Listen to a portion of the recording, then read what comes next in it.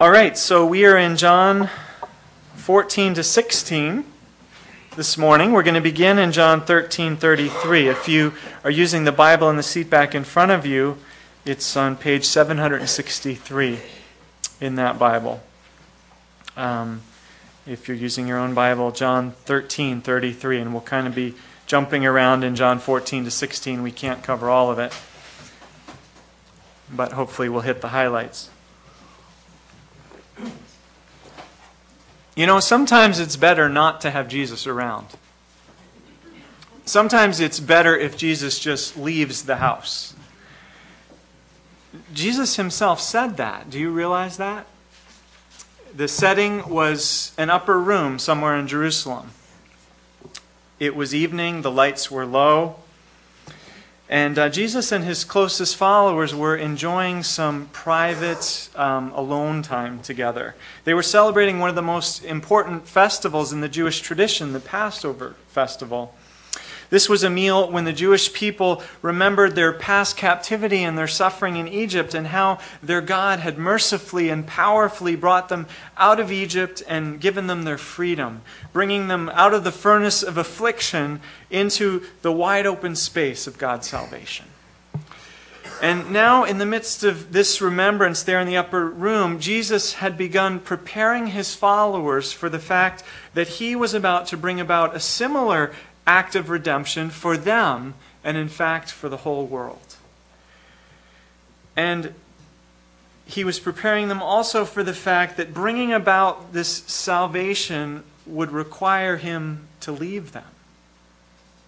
My children, he told them, I will be with you only a little longer. Where I'm going, you cannot come. Leaving us, Jesus? We can't come with you. We've left everything to follow you. We have sacrificed our lives, our livelihoods. We've banked our reputations and our futures on you, and now you're going to leave us?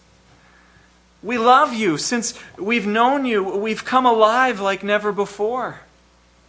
It's like our eyes have been opened. Without you, we're empty, we're lost. How can you leave us? And Jesus responds in chapter 14:26, do not let your hearts be troubled. Do not be afraid. Jesus' followers were troubled. Troubled. In the original Greek, this is a strong word. It suggests being stirred, being shaken, being agitated. Today we might say that their world was being rocked, that they were being shaken to the core. Can you blame them? I mean, I have a little idea of how they must have felt. When I was in high school, I can still remember the feeling I had the day that my best friend came to me in tears and told me that in a few months she and her family would be moving halfway across the country. I was devastated. I remember experiencing this feeling again more recently, several years ago, when it became more and more evident that my dad's cancer was going to take his life.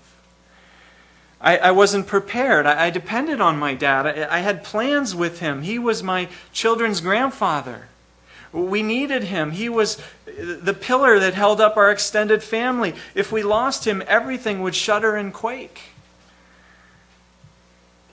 Well, look at what Jesus says to his followers who felt this way, who needed him, who depended on him, and who were troubled and afraid. He says over in chapter 16, verses 6 and 7, you are filled with grief because I have said these things. But very truly, I tell you, it is for your good that I am going away. It is for your good that I am going away. Good that Jesus is leaving? How can this be? How could it be good for Jesus to leave us? I mean, I'm jealous of those folks who lived in Galilee 2,000 years ago who got to meet Jesus face to face, to hear his voice, to feel his touch, to see his miracles, to be in his presence. I would love to be with Jesus, and Jesus' followers got to experience that. And here Jesus was telling them that it was for his good that he was going away from them. How could this be? Well, immediately in the next part of the verse, Jesus gives the answer. 16, verse 7. unless I go away, the advocate will not come to you. But if I go, I will send him to you. Jesus said that it's good, that it's better that he goes away, because when he goes, he will send the advocate. Who's the advocate? Or depending on the translation of the Bible you have, who's the counselor, the comforter, the helper? Jesus tells us down in John 14, 17, and 26 that he's talking about the Spirit of truth here, the Holy Spirit. And the Greek word that Jesus uses here, translated advocate in my Bible, is parakletos. Theologians bring it into English with the word paraclete. Not parakeet. My mentor, Darrell Johnson, who, again, I'm borrowing some from this morning and what I'm sharing with you, tells about a time he was preaching on the Holy Spirit, and one of the older ladies in his church who was harder of hearing came up to him after the sermon and said, "Pastor, I'm so confused. I always thought the Holy Spirit was like a dove, and here all morning you've been talking about him as the parakeet." The paraclete. It's a hard word to translate with just one English word, because the paraclete is so many things. He's a comforter. He's a counselor. He's a helper. He's an advocate. He's a friend. The J.B. Phillips translation maybe gets closest to what this word means with the paraphrase, he's someone to stand by you. Someone to stand by you.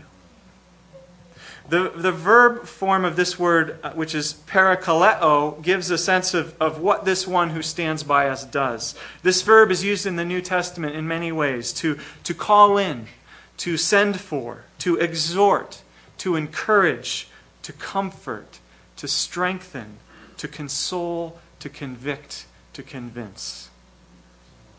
Jesus is insisting that it's good that he goes away, because when he goes away, he will send the Paraclete who will do for us all these things and more.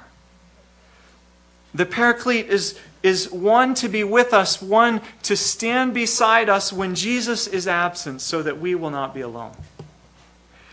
But I ask again, how can this be better? If you're like me, you long to know Jesus face to face, to feel his touch, to be in his presence. We'd like to see him face to face. We'd like to ask him questions. We'd like to get that hug that we so badly need. How can it be better that he goes away and sends us the Paraclete? Well, for the rest of our time this morning, let's answer this question. Let's answer it in 5 ways. 5 ways that Jesus answers it as he consoles his followers that evening up in the upper room. All right, so first, we learn in John 14 to 16 that the Paraclete is a person. The Paraclete is not an it. The Paraclete is a person. Now, this is maybe hard for us to grasp. We can picture God the Father as a person. We can imagine Jesus the Son as a person. That makes sense. But when we picture a spirit, we don't naturally picture a person. Yet, as we'll see, this spirit is so personal that he is an appropriate substitute for Jesus himself. If we look at the rest of the New Testament, we see just how personal this Spirit is.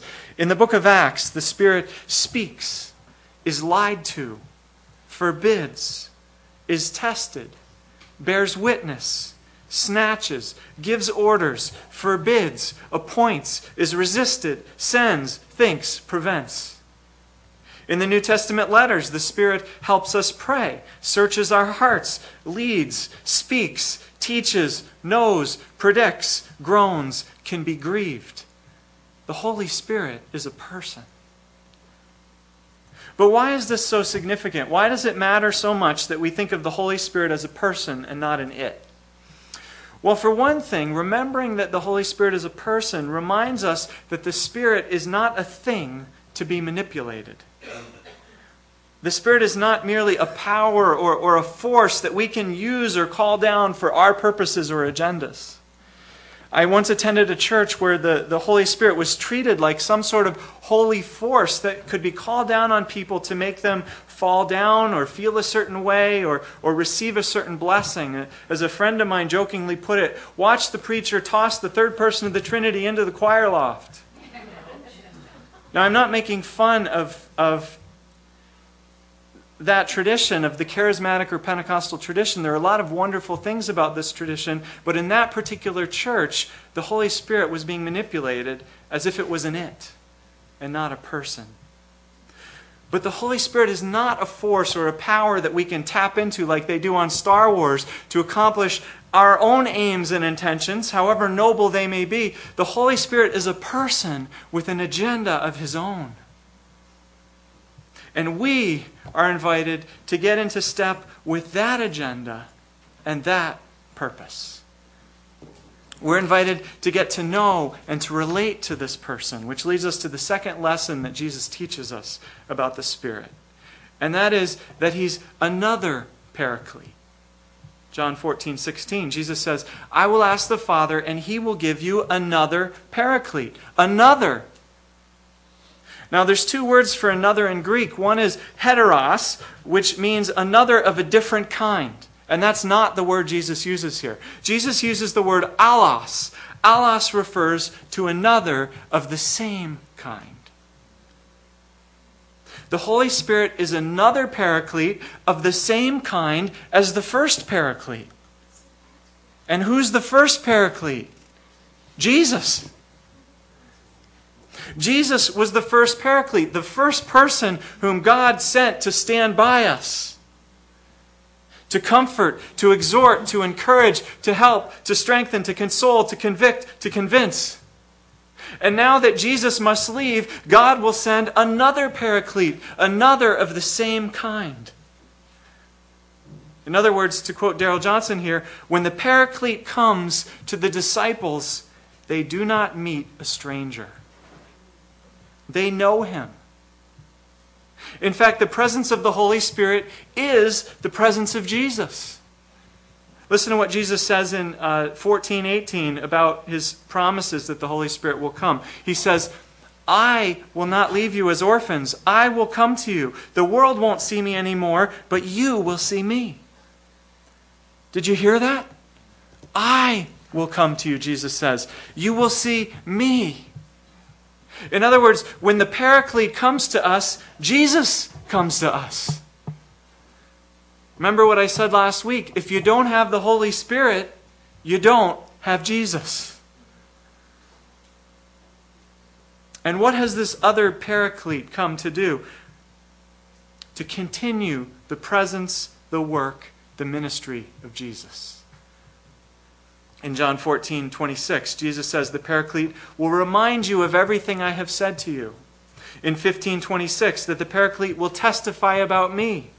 In 16:14, that the Paraclete will glorify me because it is from me that He will receive what He will make known to you. In other words, the Holy Spirit's ministry is to take a big spotlight and to shine it on Jesus. You can't separate the person and work of the Spirit from the person and work of Jesus. Further, you also can't separate the person and work of the Holy Spirit from the person and work of God the Father. John 14:16, Jesus says, the Father is the one who gives the Spirit. In 15:26, that the Spirit goes out from the Father. The Spirit is the Father's Spirit just as much as He is Jesus' Spirit. And so in John 14:23, Jesus says to His followers, my Father will love them, and He says of His followers, He's talking about them. My Father will love them, and we will come to them and make our home with them. We will come to them and make our home with them, Father and Jesus. This is because God the Father, Jesus the Son, and the Holy Spirit are all one. And Jesus says in John 14:11, I am in the Father, and the Father is in me. And now we learn that when the Holy Spirit comes to us, we have both the Father and the Son. To know the one is to know the others. To experience the presence and the ministry of one is to experience the others. This is the amazing mystery of the Trinity. The three are one, and the one is three. When the Paraclete comes to us, we experience the power, the presence, and the love of none other than God the Father and Jesus the Son. All right, let's move on to the third lesson about the Paraclete. And that is that if we have placed our faith in Jesus Christ, then the Paraclete is with us forever. John 14:16. The Holy Spirit will be with us forever, and therefore the Father and Son are with us forever. Now let's stop for a minute and think how significant this is. When Jesus walked this earth in the flesh, his ministry was significantly limited by that flesh. If Jesus was in Jerusalem, he couldn't at the same time be in Galilee. That's one of the reasons he sent out his disciples 2 by 2 to help him spread the message. And he asked them to pray for more workers to be sent out into the harvest field. Jesus could have done it better himself. But Jesus couldn't be in Capernaum when he was in Bethsaida. That's why he called up other workers. He was limited by the flesh. And imagine if Jesus was still with us in the flesh. Can you imagine? We'd all have to fly to Jerusalem and get in line to see him. Can you imagine how long the line would be? Or if Jesus went on tour, we'd have to wait till he got to our city. And if he was in Beijing when we needed him in New York, what would we do? So Jesus said, it's good that I'm going away, because when I go, the Paraclete will come and he will be with you forever. With you. Do you know what that means? It means Jesus is no longer bound by geography or schedule. Jesus can be present with us at the same time that he's present down the street at the Pentecostal church or at the Episcopal church or in a backyard gathering of friends. It used to be that Jesus could only be at one place at a time, but now he can come to each of us every day and he can stay with us forever. But it gets even better. Let's look at the fourth lesson about the Paraclete. And that is that the Holy Spirit came not just to be with us, he came to be in us. John 14:17. Jesus says, you know him, for he lives with you and will be in you. Jesus was saying this to his followers who were there that night in the upper room. He was saying, you already know the Paraclete, for he is with you. That is, in other words, the Holy Spirit is with you in me and in my ministry. But when I go away, he will not just be with you, he will be in you. In you. The Paraclete can be in us. Do you ever wish you could get inside someone's head and make them understand? Spouses? Parents? Children? Do you ever wish you could reach inside someone's heart and just give it a tweak or two to fix up their character a bit? Have you ever loved someone so much that you wanted to just crawl inside of them and feel that intimacy? That's the level of closeness that we can share with Jesus when we have the Holy Spirit in us. The theologian Emil Brunner put this strikingly. He said, and I'm paraphrasing here, when we talk about Jesus, we are remembering that amazing good news that God came all the way down to earth in the person of Jesus 2,000 years ago. God was no longer far up. Now God was up close and personal. But when we talk about the Holy Spirit, Brunner says, it gets even better. Because with the coming of the Paraclete, and now I'm quoting Brunner, the then becomes today, the there becomes here, the without becomes within, the Christ for us becomes Christ in us. Isn't that amazing? I'll say it again. With the coming of the Paraclete, the then becomes today, the there becomes here, the without becomes within, the Christ for us becomes Christ in us. The good news of the gospel. If our faith is in Jesus Christ, then God has come to dwell in us. Could he come any closer? How does 1 Corinthians 3:16 put it? Don't you know that you yourselves are God's temple and that God's Spirit dwells in your midst? And in 1 Corinthians 6:19, do you not know that your bodies are temples of the Holy Spirit who is in you, whom you have received from God? Wow. All right, let's move on finally to the fifth lesson as we talk about the significance of the Paraclete coming to be in us. And this has to do with the character of the Paraclete and how this is manifest in us when the Holy Spirit comes to dwell in us. Jesus mentions two qualities that he describes the Paraclete as having: holiness and truth. First, in 14:26, Jesus calls him the Holy Spirit. Holiness involves two interrelated qualities. First, it involves distinctiveness, separateness, and otherness. It's holy, it's not common, it's separate, it's distinct. Holiness also involves radiant purity, utter cleanness, and goodness. And God himself is holy. God is utterly separate and other from us. And God is completely pure and good. So what happens when the Holy Spirit brings God's own holy presence within us, fallible creatures, tainted and corrupted as our hearts are? What happens? Well, there's going to be a reaction, a disturbance, don't you think?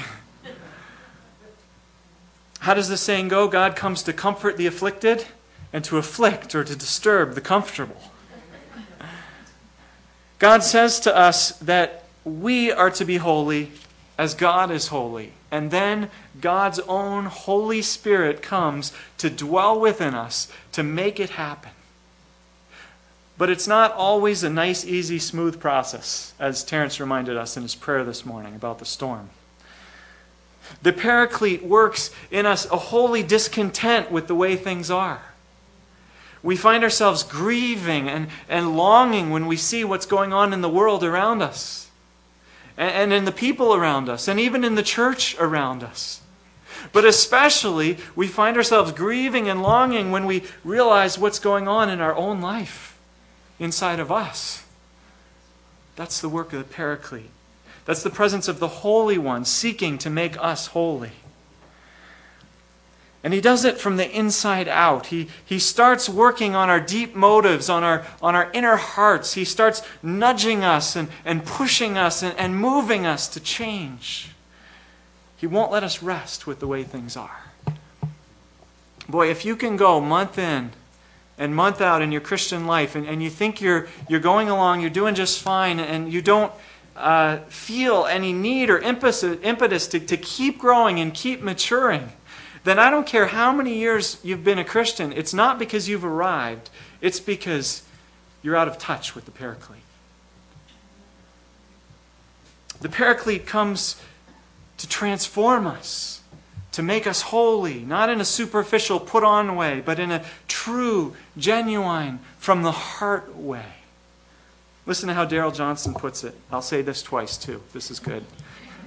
He says, we do not become holy by observing holy laws. We become holy by being indwelt with a holy presence.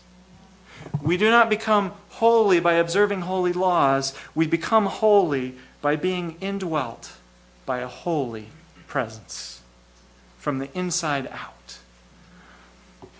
The amazing thing is that the holy God can dwell in us while we're still unholy. That's the grace of God. That's the work of Christ. That's sheer grace. Well, not only is the Paraclete the Holy Spirit, but second, he's also the Spirit of truth. 14:17. John 14:17. The Spirit is truthful. There's no deception, no cover-ups, no half-truths with the Paraclete. The Spirit longs for things to be seen and admitted for what they really are. The Spirit comes to shine a searchlight in dark places, to throw the blinds open and let the sunshine into dismal and shadowy rooms in our minds and hearts. To shine a light in dark corners and closets where things are hiding and festering. Not to embarrass us, not to humiliate us, not any of those things, but because it's only when we stop hiding and we stop pretending that we can be truly free. The Spirit of truth wants us to face our past and our secrets and our hidden places so that we can be forgiven. So that the guilt and the shame can be washed away, so that God can heal and redeem, and so that we can finally move on. Because the Paraclete knows that whatever we're hiding, we are slaves to. A former professor of mine once told me about a man that he'd known, a Christian man who once went on a business trip to another city, and while he was there, he was propositioned by a call girl service who offered to send a woman up to his hotel room. And he had an okay marriage, not a great one, but a decent one, and he'd never been unfaithful before. But something inside of him said, well, why not just this once? No one will know. And so he went for it, and when she arrived and he opened the door, to his horror, the young woman standing at his hotel door was his own estranged, wayward daughter who was trying to put herself through school in that city. Can you imagine? Well, he couldn't bear to confess this to his wife. And so for the rest of this man's life, he lived as a slave to his daughter and to their secret. Whatever she wanted, whenever she needed money, he was her slave. Otherwise, she'd tell mom. That's the way denial and our hidden secrets enslave us in darkness.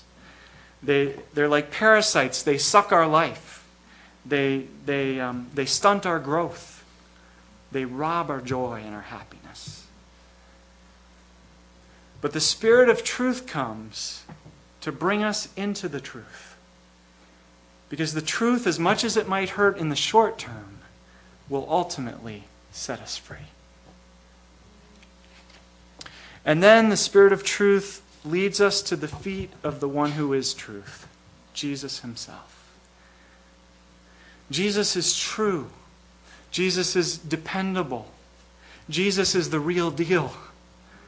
No charades, no pretending, no masks, no being something you're not. Jesus is real. Jesus is reality. And you can trust him. And Jesus will teach you to walk with him in truth, free, clean, genuine. That is why it's better that Jesus has gone away. Because he has come, the Paraclete is here.